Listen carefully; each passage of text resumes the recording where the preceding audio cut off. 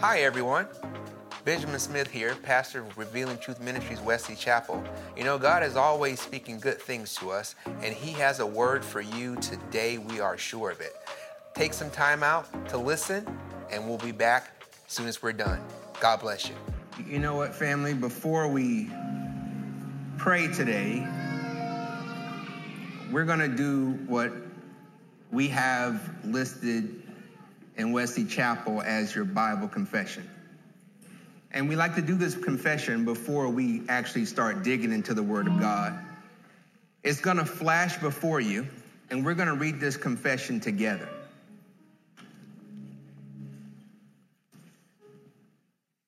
Give it a second. I know I have it in front of me, but I also look, okay, you have it behind you. All right, if you have your Bibles, no matter what form they take, it could be electronic, it could be old school, flip the page, that's good with me too. But lift them up and let's say this confession. Let's go. This is my Bible. I can be what it says I can be. I can do what it says it can do. I can have what it says I can have. Every verse is God breathed, and I aim to live by every word. It is essential to my faith foundation and works to change me from the inside out into the person God created me to be. That is why I shall never let it go. It is reliable. It is the truth. It is divine. It is the word of God and shall forever be to me my Bible. In Jesus' name, amen. All right, family. I am inviting you into a conversation that's already in session. And because the conversation is already in session, I need to give some of you a primer to make sure that we're all on the same page. In doing so, my hope is that each and every heart receives something that's beneficial and enriches your life. In Romans chapter 7, Paul is talking, and Paul, among other things, gets to a point to where he says, you know what? I know I'm an imperfect man. I know what I'm supposed to do, and I know what I'm not supposed to do. The thing that's most frustrating, though, and I'm paraphrasing, of course, is that the things that I know I'm supposed to do, I don't do those things. But then there are some things that I know I'm not supposed to do, and I'm all over that. He says, I'm just doomed. As a matter of fact, when I look at my sinful self by myself, all alone by myself, the only thing I can say is that, gosh, I should be condemned. He closes that chapter, though, by saying, but I thank God for the gift of Jesus. Because, and you have here Romans chapter 8, verse 1. I want you to read that with me. Because, ready, let's go. There is therefore now no condemnation to them which are in Christ Jesus, who walk not after the flesh, but after the Spirit. Loved ones, our topic du jour today is condemnation. Let's pray and get started. God, I thank you for each and every person here. We never take it for granted, this opportunity that we have to come and minister together. I pray that you give me your inner wisdom to speak life into each and every person. I also pray that everybody under the sound of my voice will get something out of the message today that they can use and make their lives better. God, not just years from now or months from now or weeks from now, not even days from now, but they will be able to use this word and make their lives better immediately. It's in the name of Jesus that we pray. Amen. Amen. All right. Today, what we're going to do is something akin to surgery. And in surgery, what I'm going to do is I'm going to give you that primer I told you about, some pre-op. Now, some of us, my kin that I brought with me, they're already pre-opted. So this is your pre-op. I'm also then going to make 2 incisions. And then we're going to stitch you up. Hopefully, I'm good at stitching you up because preferably I want you better than how you walked in here. you're going to notice that a lot of what I talk about is very individual specific. And being individual specific, you may say to yourself, but Pastor, dude, bruh, we're in a family series. What's up with the individualism? Well, I'm glad you asked that, because the series being family, it may feel a little odd that we're talking about individuals, but it's not odd at all. That's right. Why? Because a family or a family network is made up of individuals. Yes, that's right. If the individuals are good, more than likely, the whole will thrive. Right. On the flip side, if the individuals are broken, then that family, that network, that group is going to struggle to become everything in the earth God wants it to be. So what's my approach? My approach is simple. My approach is that I'm going to hopefully, prayerfully do my best. My aim is to give health and healing to the whole by breathing life into its parts. Very simple. On that note, here come your pre-op, your first image. What we're talking about today is condemnation. Condemnation, loved ones, it'll show up there soon. It'll be an image all in black. Condemnation is what we're doing exploratory surgery for.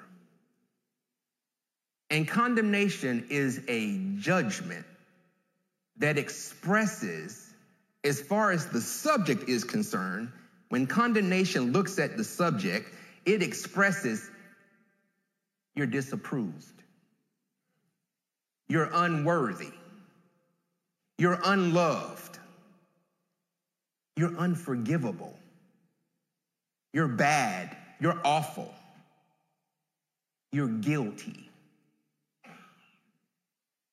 That's what condemnation does.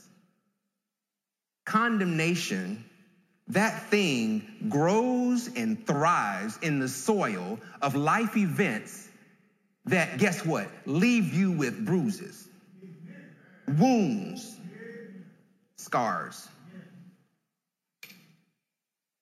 And condemnation can come from the outside, but it also can come from within. When condemnation comes from within, what we call that is self-condemnation. That's the state where you are the victim of your own reproof. With condemnation, you take everything that condemnation is, you turn it around on yourself, and you start using words like I and me. You say, I disapprove of me. You say, I am unworthy. I am unlovable. I am unforgivable. I am bad. I am awful. I am guilty. Self-condemnation. Self-condemnation and condemnation in general, it doesn't matter how it comes, that bad boy is a weight. And that weight, when it's in your life, it keeps you from being everything in this earth that God wants you to be. Amen. Condemnation puts you in bondage. It binds you to certain negative feelings like guilt, shame, pity, all of those things, regret. And guess what? Family, God don't want you living that way. Amen. Condemnation puts you in under a continual, low-lying black cloud. And when we're talking condemnation, know that we're talking in a global sense. Anything in life where life has left you hurt, bruised, and guess what? Because of it, changed.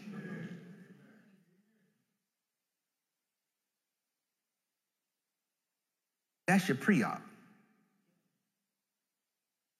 Now I'm finna turn the anesthesia on. And we gonna do the first incision. You know, it's a funny story here. Check this out. You know, I don't know, I'm sure a lot of you, but I've had procedures before where they had to put me under, you know? And first of all, I don't like that terminology. Don't put me under. Just say you're gonna put me to sleep. Putting me under sounds more permanent. You feel me? You're freaking me out, doc. So, but they're gonna put me under. And it's so funny because they always say the same thing. Now, we're getting ready to start. We want you to count backwards from 100. And one time I asked them because I thought I had got to about 85. I'm talking, in my mind, I was 99, 98, 97, 90. I mean, I was getting it. I woke up, them people told me I got to 98. My wife told me, she said, you know what that mean? I said, what? That mean we can never do drugs. She said, we would be a mess. We'd be just gone.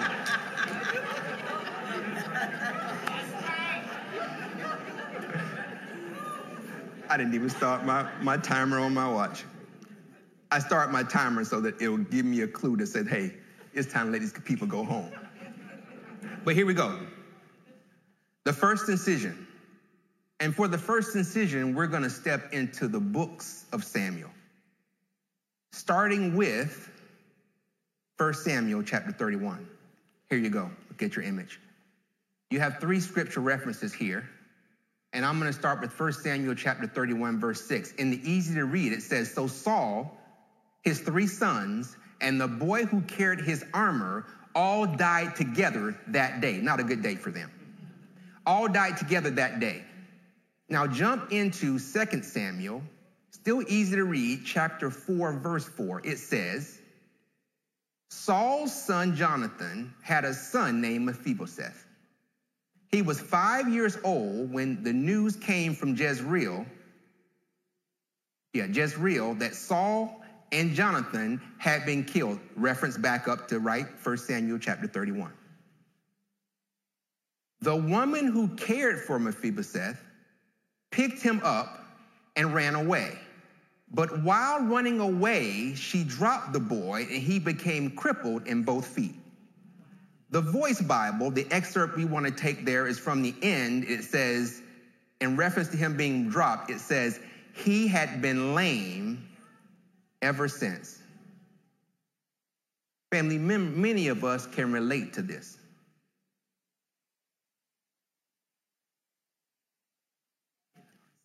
Oh my God, they can't see me online. Let me get close to you real quick. This my love right here, getting in your face. Come on, give me some, give me some. I'm gonna get online. Listen, come on, give me some. So I can't be down here with y'all no more. They making me go on stage. My Lord. You know, all them people, we can get all 4,000, 5,000 people in here. You know, they should just come in the church. But okay, here we go. And plus, I'm a little mocha than most, so they probably should. I see a jacket teaching, but I can't tell. Is it a man? Is it a woman that got long hair? The voice sounds deep, but I can't tell.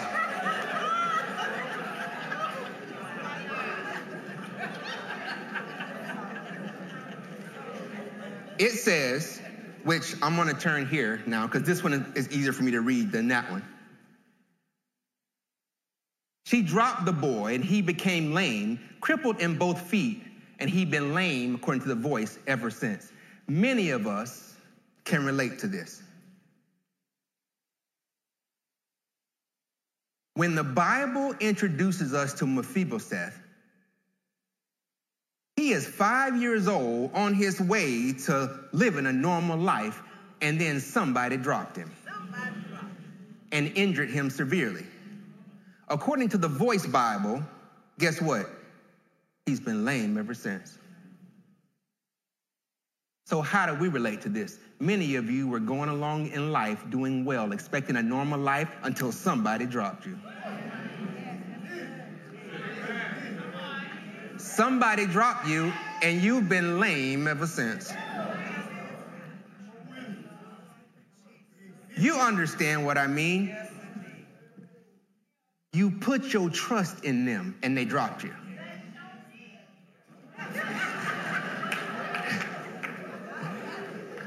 When they said what they said and they did what they did, they betrayed you.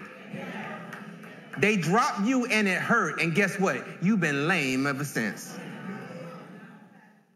You gave that person your heart. They said they loved you. Guess what? They stood on the altar. Can I go this far? I can go right here, right? Okay, I just want to nod. I don't want to be out of order. Okay, I'm good. Thumbs up. Thank you. I can go right here. So what they did was they stood at an altar and they said, I do. But every single action after that said, I don't. What am I saying? They stood there and you gave them your heart and then they dropped you. They dropped you and it hurt.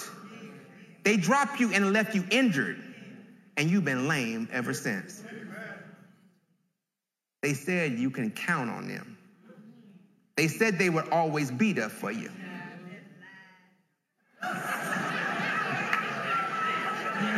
It's a tag team, I guess. You know what? I'm visiting, so I'm going to let it flow with it. Yeah, at your auntie house, just do what your auntie do, you know what I mean? So here we go. They said they'll always be there for you. They said that they weren't ever gonna let you down. But when you needed them, guess what? They weren't there. You couldn't find them.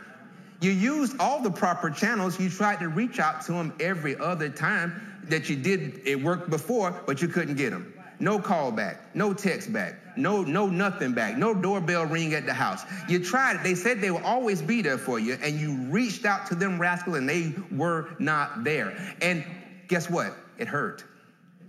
They dropped you and it hurt. They dropped you, and worse yet, not only could you not reach them, you later found out that guess what? They were avoiding you. It's not that they didn't get the message, that they couldn't call you back. They didn't want to. They dropped you and it hurt. And you've been lame ever since. But we don't have to just point at other people because sometimes you drop you. Sometimes you drop yourself. Sometimes you are the one who let you down. You are the one who failed you. You are the one that pull up short for you. Sometimes it's you. It's not anybody else. It's you. You are the one that made that wrong negative decision. You are the one that did that thing that damaged your marriage. You are the one that did that thing that now causes you to, guess what? Not have any friends. You ended that friendship. It was your bad decision, not nobody else. You dropped you. Sometimes you are the person that does this wrong, negative thing that has consequences in your life.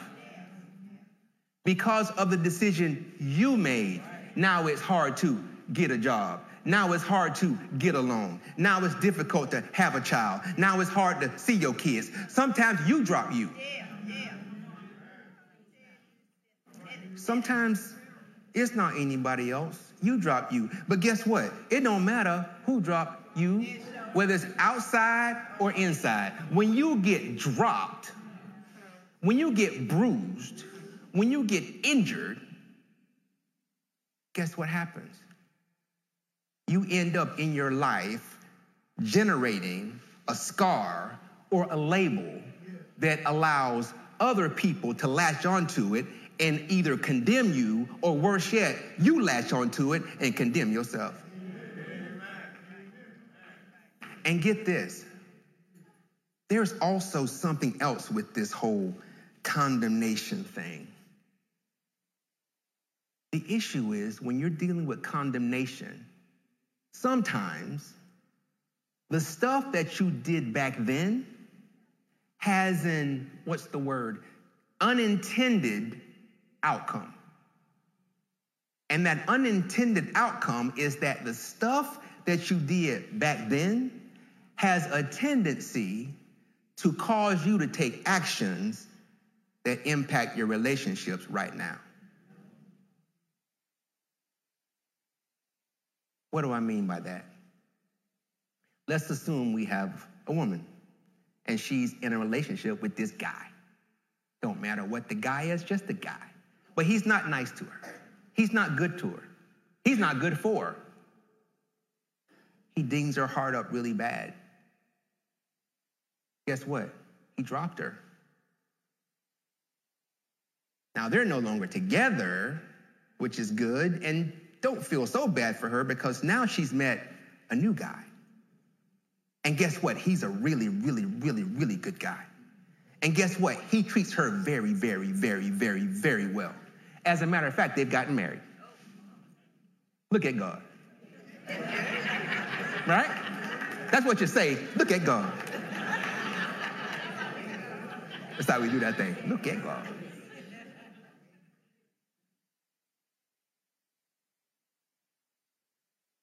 She's with this new guy. And he has done nothing wrong. But you know what? She is not as patient with the new guy as she could be. She's not as, trusting of the new guy as she should be.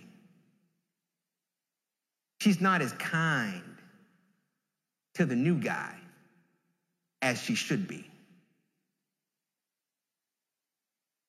In her subconscious, she doesn't realize it. But what she's doing is she's allowing the scars from the old guy to filter its way down through the new relationship. Now, I'm going to tell you something right now. I want you to write this down because you're going to want to write it. You're going to want to tell somebody this.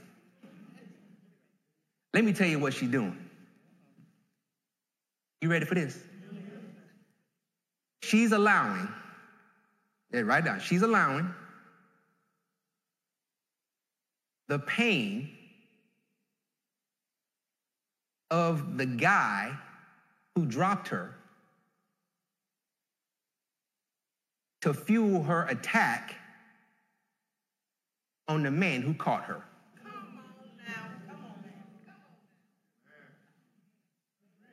Now, the same thing can be with a man. He's with a lady, she's just dogging him out, whatever it is the case, doing wrong, and he gets dropped. And he's been lame ever since, but he meets a new woman. She's good to him, but what does he do? He doesn't trust her like he should. He doesn't speak as kindly as he could. He doesn't do all the things that a trustworthy relationship has because he's allowing the scars from the previous relationship bleed through to the new one. The same with him. He's allowing the pain of the woman who dropped him to fuel his attack on the woman who caught him. What about parents? It's the same. We can have a parent, 2 children, 5 years apart. That first one, a challenge. Ain't no way around it. You hear people say, well, you can't say children are bad. This one will test that.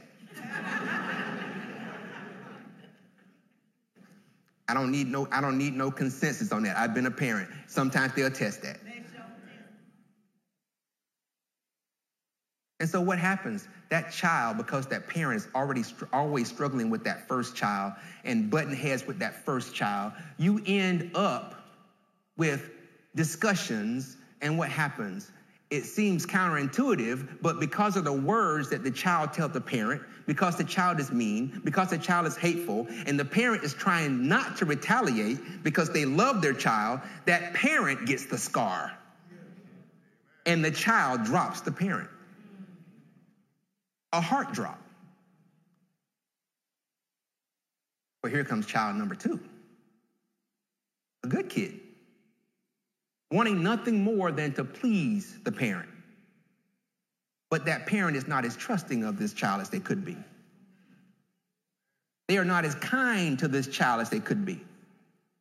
They are not as considerate of child number 2 as they could be. Why? Because they are allowing the pain of the scar, of the drop, of the injury of the first child to bleed through into their relationship with the second child. They are allowing the pain of the child who dropped them to fuel their attack on the child that's trying to catch them. Condemnation, these scars, these injuries, that's bad stuff, loved ones. And God don't want you living that way. Incision number 2. Incision number 2, we're going to go to Luke chapter 13. In Luke chapter 13, Jesus is at a synagogue doing what Jesus do. And an event takes place. What's that event? I'm glad you asked. Here we go. If starting in Luke chapter 13, verse 10, New King James Version. Now he, meaning Jesus, was teaching in one of the synagogues on the Sabbath, and behold, there was a woman who had a spirit of infirmity 18 years and was bent over and could in no way raise herself up. This poor woman.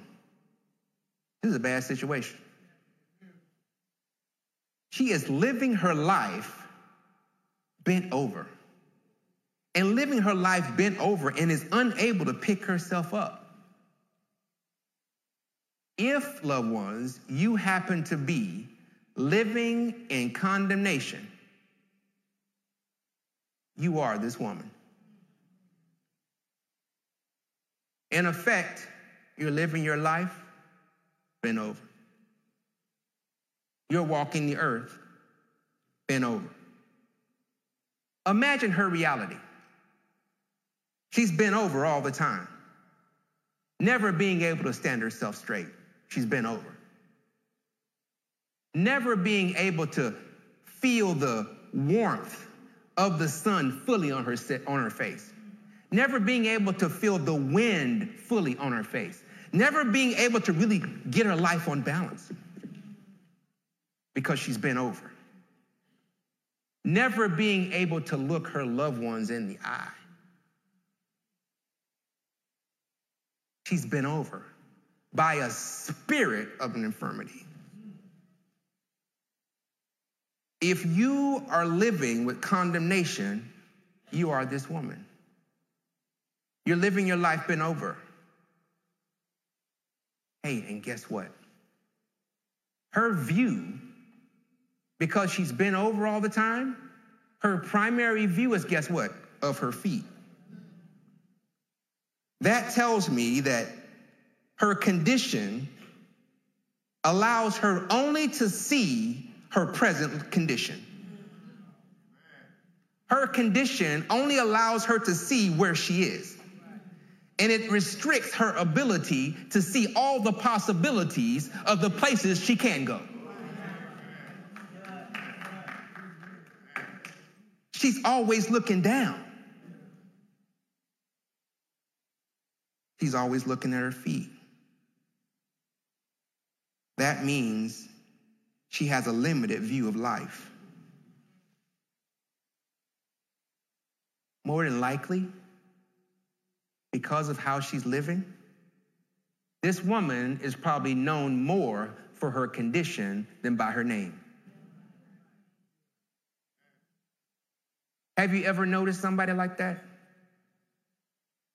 Now, I'm not picking on anybody in here. I'm going to say the word usher. Any usher in here, I'm not picking on you. But have you ever noticed someone who have been known more by the reflection of their scar than their name? You asking somebody trying to get to identify a specific usher, just in general, usher, and you can't pinpoint it until somebody say, you know, the mean usher. Oh, yeah. Oh, yeah, I know that. You laugh because it's true.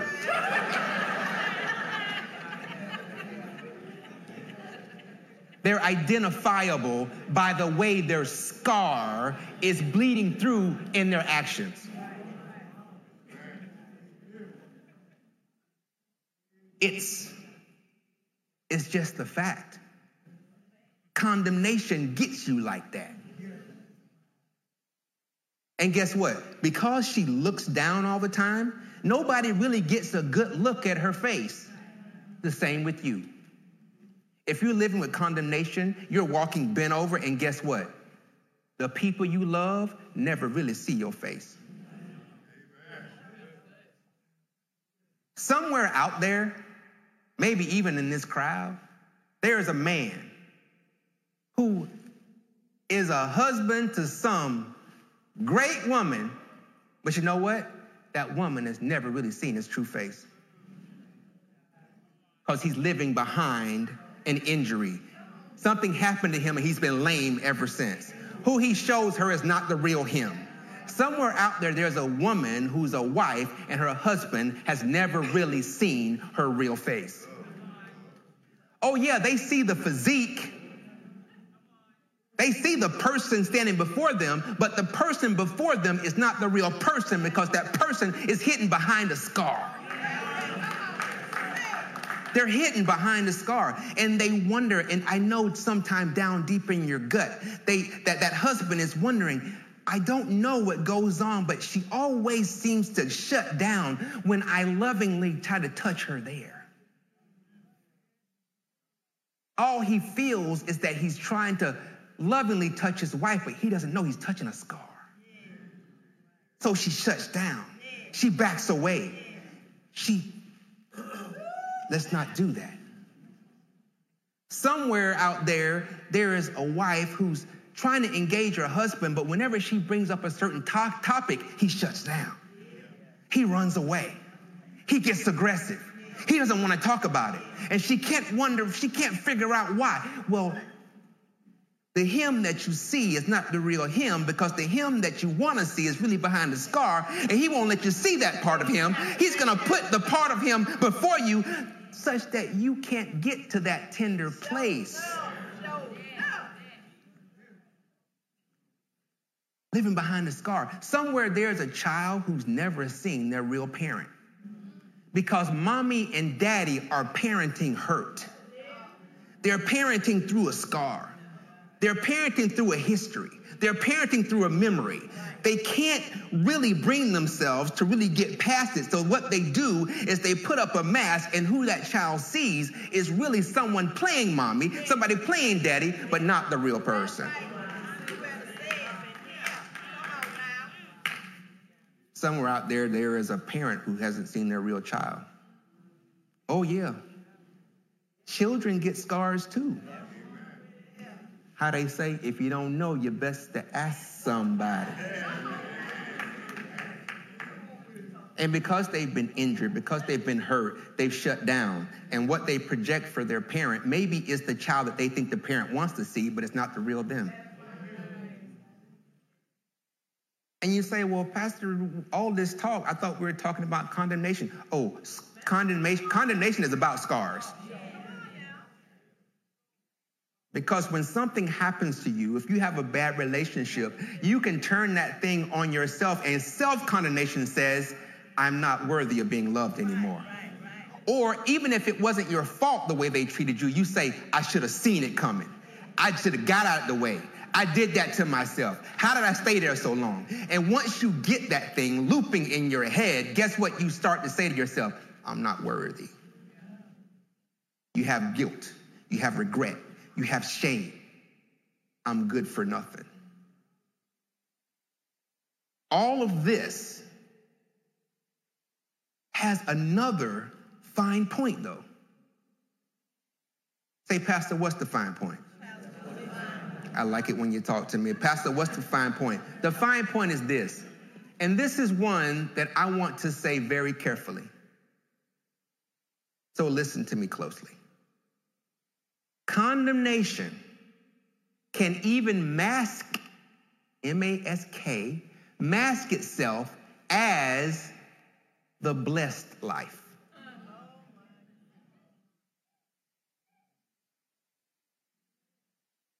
It can mask itself as the blessed life. Give me a second. They roasting chicken up here. Woo! Jesus. I tried to last as long as I could. Like they gonna baste me in a minute. Whew, thank you, Jesus. But condemnation can mask itself as the blessed life. What do I mean? I want you to imagine you have a person. And that person can be you. It doesn't have to be you. But if we were to personalize it, we would say you. But let's keep it general. There's a person. There's a person who is, they've made it. They've made it big. They have, got the job they wanted and the resources. They have the businesses popping off. Their investments are doing well. Everything, the career that they want is really doing well. And guess what? Because they have all these things working, they bless their family richly. On the outskirts, on the outside, that all sounds good and it looks good, but everything isn't as it appears. It's not so black and white as it appears. You see, a little deeper investigation reveals that that person grew up under the scenario where people picked at their hair. They did it the best they could. Their mama and daddy did it the best they could. Their auntie did the best they could. That's the hair do that money could buy back then. But people picked at their hair, picked at their clothes, picked at their shoes, picked at the house they lived in, picked at everything. Just pick. Picked at every issue that, here we go, additional financial resources could solve. And as they went through all of this stuff, they got a scar. Now, let me be careful with this because I want you to not misunderstand me. I am not saying, absolutely not saying, tell your neighbor, pastor's not saying this. All right now. So I don't want to, if y'all online, don't be typing nothing funny. And we didn't got that chocolate milk while I said that part. And then, see, you should have stayed locked in. But here's what I'm not saying. I am not saying or even implying that there is anything wrong with blessing your family or your loved ones. I'm not saying that. So don't get so emotionally involved in the story that you miss the message. What I am saying is that this person is blessing their family richly, and it's behind a scar that they're saying, way back when, if I ever make it big, my family will never go through what I went through. And so as they're doing all of their blessing of their family, it on the outside looks fine. But when you get underneath, when you pull up the curtain a little bit, you find that everything isn't as it appears. What you find is the way they provide for their loved ones is less about blessing them and more about doing battle with their old scars. It's more about that than anything. Now, the family benefits, but if the person really could see the why has less to do with the person you're looking at and more of the memory you're looking back at. And when you're under that scenario, I'm going to give you a quick parent nugget. I didn't plan to say this, but let me give you a quick parent nugget. When you're in that scenario, because my wife and I are better than how we grew up. We haven't, quote unquote, made it. But we've come a long way. And when you have that as a parent, I've told a lot of my stories. We grew up with a lot of stuff we just didn't have. My wife grew up, she had a lot of things she didn't have. But when you're a parent, if you're not careful, there are times when good parenting would say you don't give it to your child. But because you're battling your scar, you end up giving the child something that you shouldn't because you don't want them to feel like you did, when really what you're doing is doing battle with yourself and you're failing the child at the same time. Because guess what? Condemnation can mask itself even in the blessed life.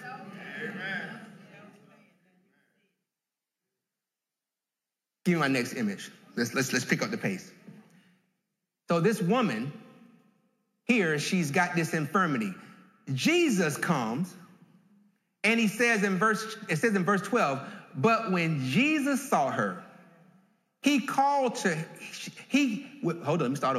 when Jesus saw her, he called her to him and said to her, woman, you are loose from your infirmity. We getting ready to stitch you up now. We getting ready to get my needle and thread out. We've done enough poking around in there. I think I've gotten a lot of hits on a lot of different comments. Let's now it's time to start stitching you up. Because Jesus says you need to be loose from your spirit of infirmity. You need to be loose. He goes on to say, and he laid hands on her, and immediately she was made straight and glorified God. God wants to make you straight. But the ruler of the synagogue answered with indignation, because Jesus had healed on the Sabbath, and he said to the crowd, there are 6 days on which men ought to work. Therefore, come and be healed on them, and not on the Sabbath day. The Lord then answered him and said, hypocrite! Exclamation mark, I like that. Does not each one of you on the Sabbath loose his ox or donkey from the stall and lead it away to water it? Okay, verses 14 through 15, I know I got it voted, but we're going to skip that for now. We're going to put that on post-op if we get there. If we don't get there, just know there's more. But here we go. Verse 16. Jesus says, so ought not this woman, being the daughter of Abraham, who Satan has bound, think of it, for 18 years, be loosed from this bond on the Sabbath. Jesus says that this woman ought to be loosed from what she's been dealing with, ought to be loosed from her pain, ought to be loosed from her scar, ought to be loosed from her wound, ought to be loosed, and not because she did anything to earn it, but because of the family she belongs to. She's a daughter of Abraham. But look at somebody and say, hold up now. Hold up now. Jesus says she should be loose because she's a daughter of Abraham. Guess what Paul says in Galatians? Hit me with it, video lady person back there. Paul says, for you are all sons of God through faith in Christ. Anybody in Christ in here? For as many of you as were baptized into Christ have put on Christ. Therefore, there is neither Jew nor Greek. There is neither slave nor free. There is neither male nor female. For you are all one in Christ Jesus.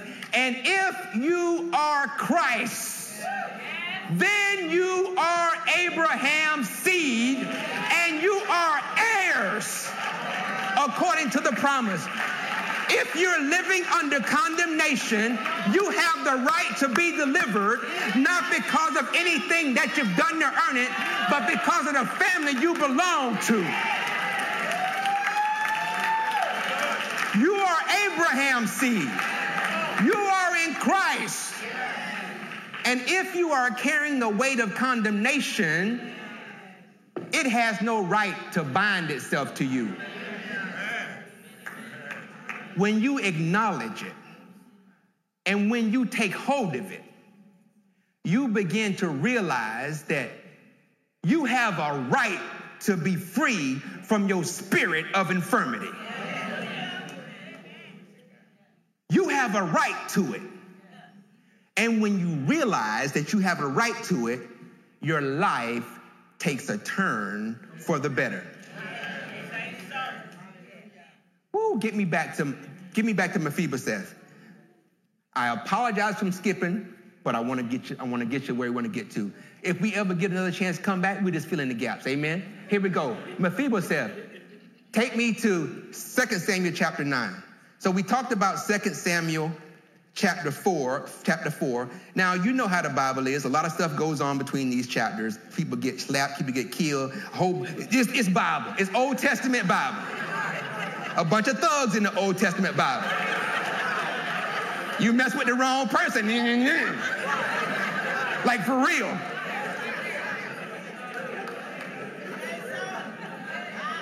But here we go. Let's get you there. Let's puddle jump. 2 Samuel chapter 9, starting in verse 1, easy to read. David asked, is there anyone still left in Saul's family? I want to show kindness to this person. I want to do it for Jonathan. Jonathan was his friend. Now, he asked around, people go, yeah, there's this dude, Jonathan had a son, and they go and say, here, Jonathan has a son still living. He is crippled in both feet, and they go on to say, he's living in Lodabar. Mephibosheth is living with a scar, like many of us. And he's living in Lodabar, which means no pasture or no thing, or people refer to as a nothing place. Mephibosheth and his injury are living in a nothing place. But guess what? The king is searching for him. And the king is searching for him, not because he's earned it, but because of who he's affiliated with. If you're under condemnation, what you are doing right now is through you and your injury are living in a nothing place. But God sent me here today to tell you that the king is searching for you. The king is on the hunt. And he's on the hunt not because you've earned the hunt, but because of who you belong to. Flip me again. Now, verse 5 through 8, David finally gets Mephibosheth in front of him. And he says, verse 7, don't be afraid. I will be kind to you because of your father, Jonathan. I will give back to you all the land of your grandfather, Saul, and you will always be able to eat at my table. Mephibosheth bowed to David again and said, I am no better than a dead dog, but you are being very kind to me. Now the king has told Mephibosheth that I'm here to do kind things to you. I'm here to do you right and make you happy. I'm here to do you good and make you happy. And I want to give back to you all. When you got injured and things happened, it felt like life extracted everything beneficial from you. But because you're now with the king, I have the authority to give you back all. But look at Mephibosheth, because condemnation can make you reject even an invitation from the king. He says, I am no better than a dead dog. When you're living under condemnation and God is telling you through his word, he's telling you through his spirit, you are mine, you are my ambassador, I have everything, the cattle on 1,000 hills are mine, I'm going to supply your every need, but you still say, I'm unworthy, I'm unforgivable, I am guilty. But the king is saying, I'll give back to you all. You look back at your life and you say, I don't know how I can ever recover. But you serve the God that can give you back your all. Now, ultimately, Mephibosheth must have been like, okay, cool. Cool, I'll take that offer. But now here we go. We're going to push it to the wrap up. verses 9 through 13, David talks to another guy, and he says, hey, listen, I want y'all to do stuff for Mephibosheth so he ain't got to work no more. That's my summary. It ain't exactly that. Read it for yourself. So he says, that ain't work no more. But here's the bottom part. In verse 11, so Mephibosheth ate at David's table like one of the king's sons. Hallelujah. Mephibosheth had a young son named Micah. All the people in Ziba's family became Mephibosheth's servants. He picked up servants. Good Lord. Mephibosheth lived in Jerusalem.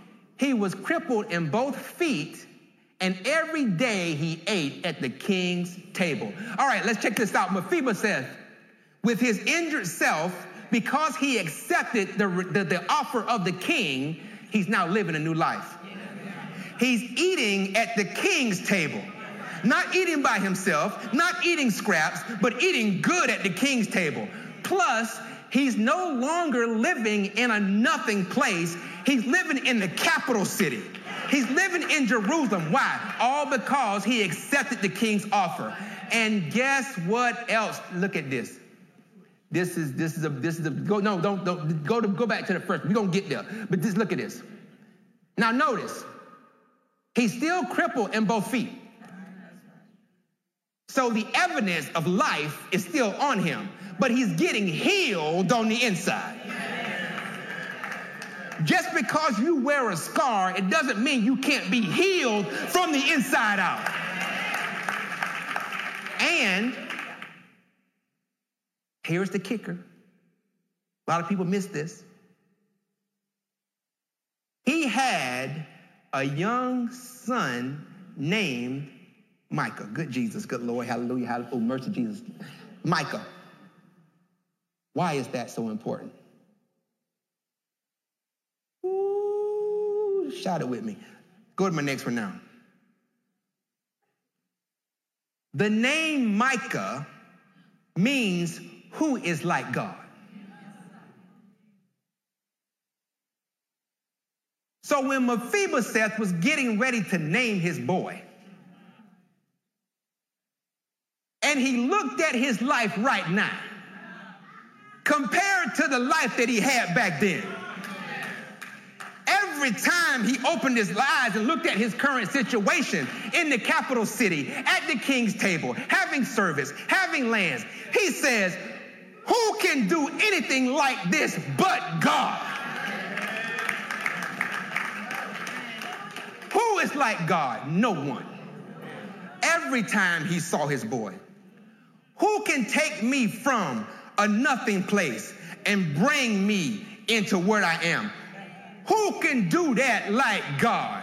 Who is like my God? No one. God can do that for you. Get this. I believe down deep inside, you know what he said? You've heard it sung before. He said, when I look back over my life and I think it over, I can truly say that I've been blessed. I've got a testimony. God took me from a nothing place to the capital city.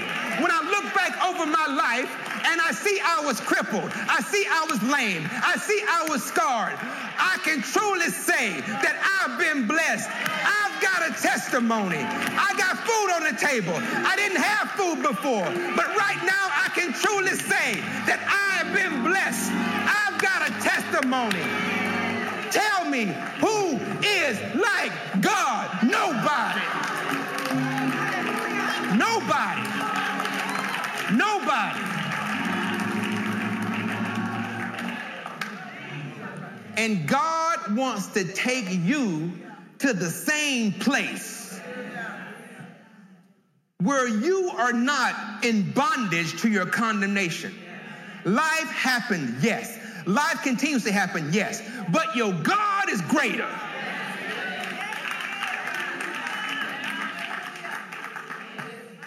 If you accept the invitation from the King and really give him your hurt, give him your pain, Give him your worry. Give him your scars. Give him your bruises. Give him your wounds. If you really give that to him, one day you will look back over your life and you will think it over and you will say to yourself, I have truly been blessed because you have a testimony. If you're carrying condemnation, drop the weight. If you're carrying condemnation, put it down. What are we here to tell you? Next one. Family, we doing a condemnation emancipation proclamation. That's a mouthful. But you need to put down the condemnation. Why? Because you are in Christ, so you need to be free. You are Abraham's seed, so you need to be free. Hey, look at this. From any past pain or hurt, you need to be free.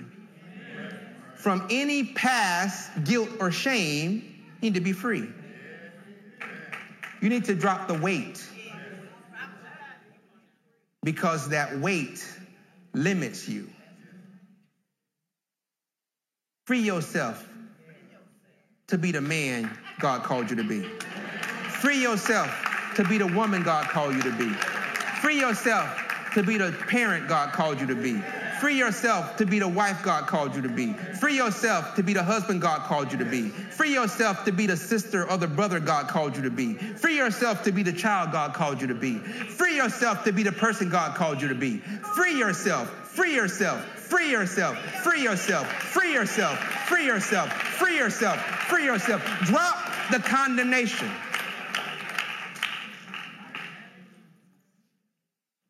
We're not going to make your post-op. But here's my final stitch. It's important that you drop the condemnation. Because being the best person you can be is the best thing you can do for your family. Living hurt, living guilty, living with regret, that is not profitable for you. It causes you to make decisions that ruin your relationship or limit it at best. Condemnation is a bad, bad weight, and it has no place in you while you're trying to operate the best for your family.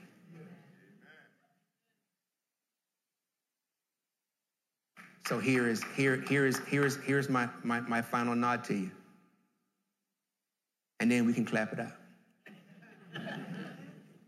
My final nod to you is this. I can do my best to allow God to use me to do the most good, the word escapes me, but the most precise surgical procedure spiritually that I can. But condemnation is one of those things that I can help you find it, but I can't make you put it down.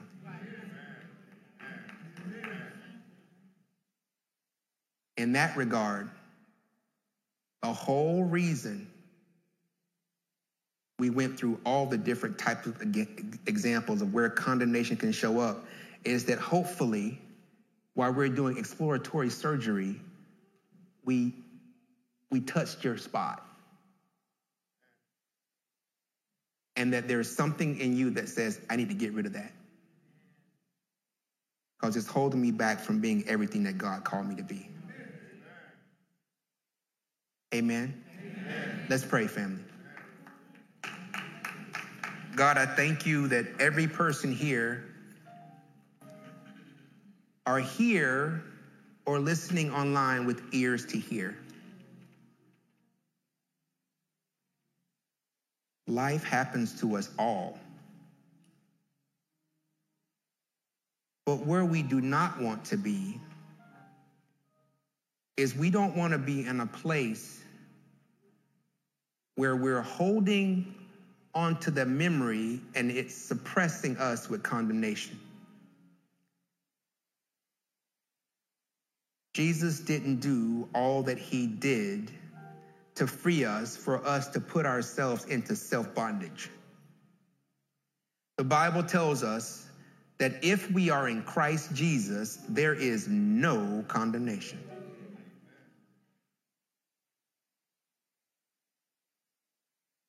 My prayer is that everyone, quite simply, if you're carrying it, drop the weight and go on to live the life God has planned for you. It's in Jesus' name that we pray. Amen. Well, that's what God had to say to us today. We pray that it blessed you. As always, we pray that the Word of God blesses you, not just years from now or months from now or weeks from now, not even days from now, but we pray that you got something out of the message today that would change your life immediately. God bless you, and look forward to chatting with you next time.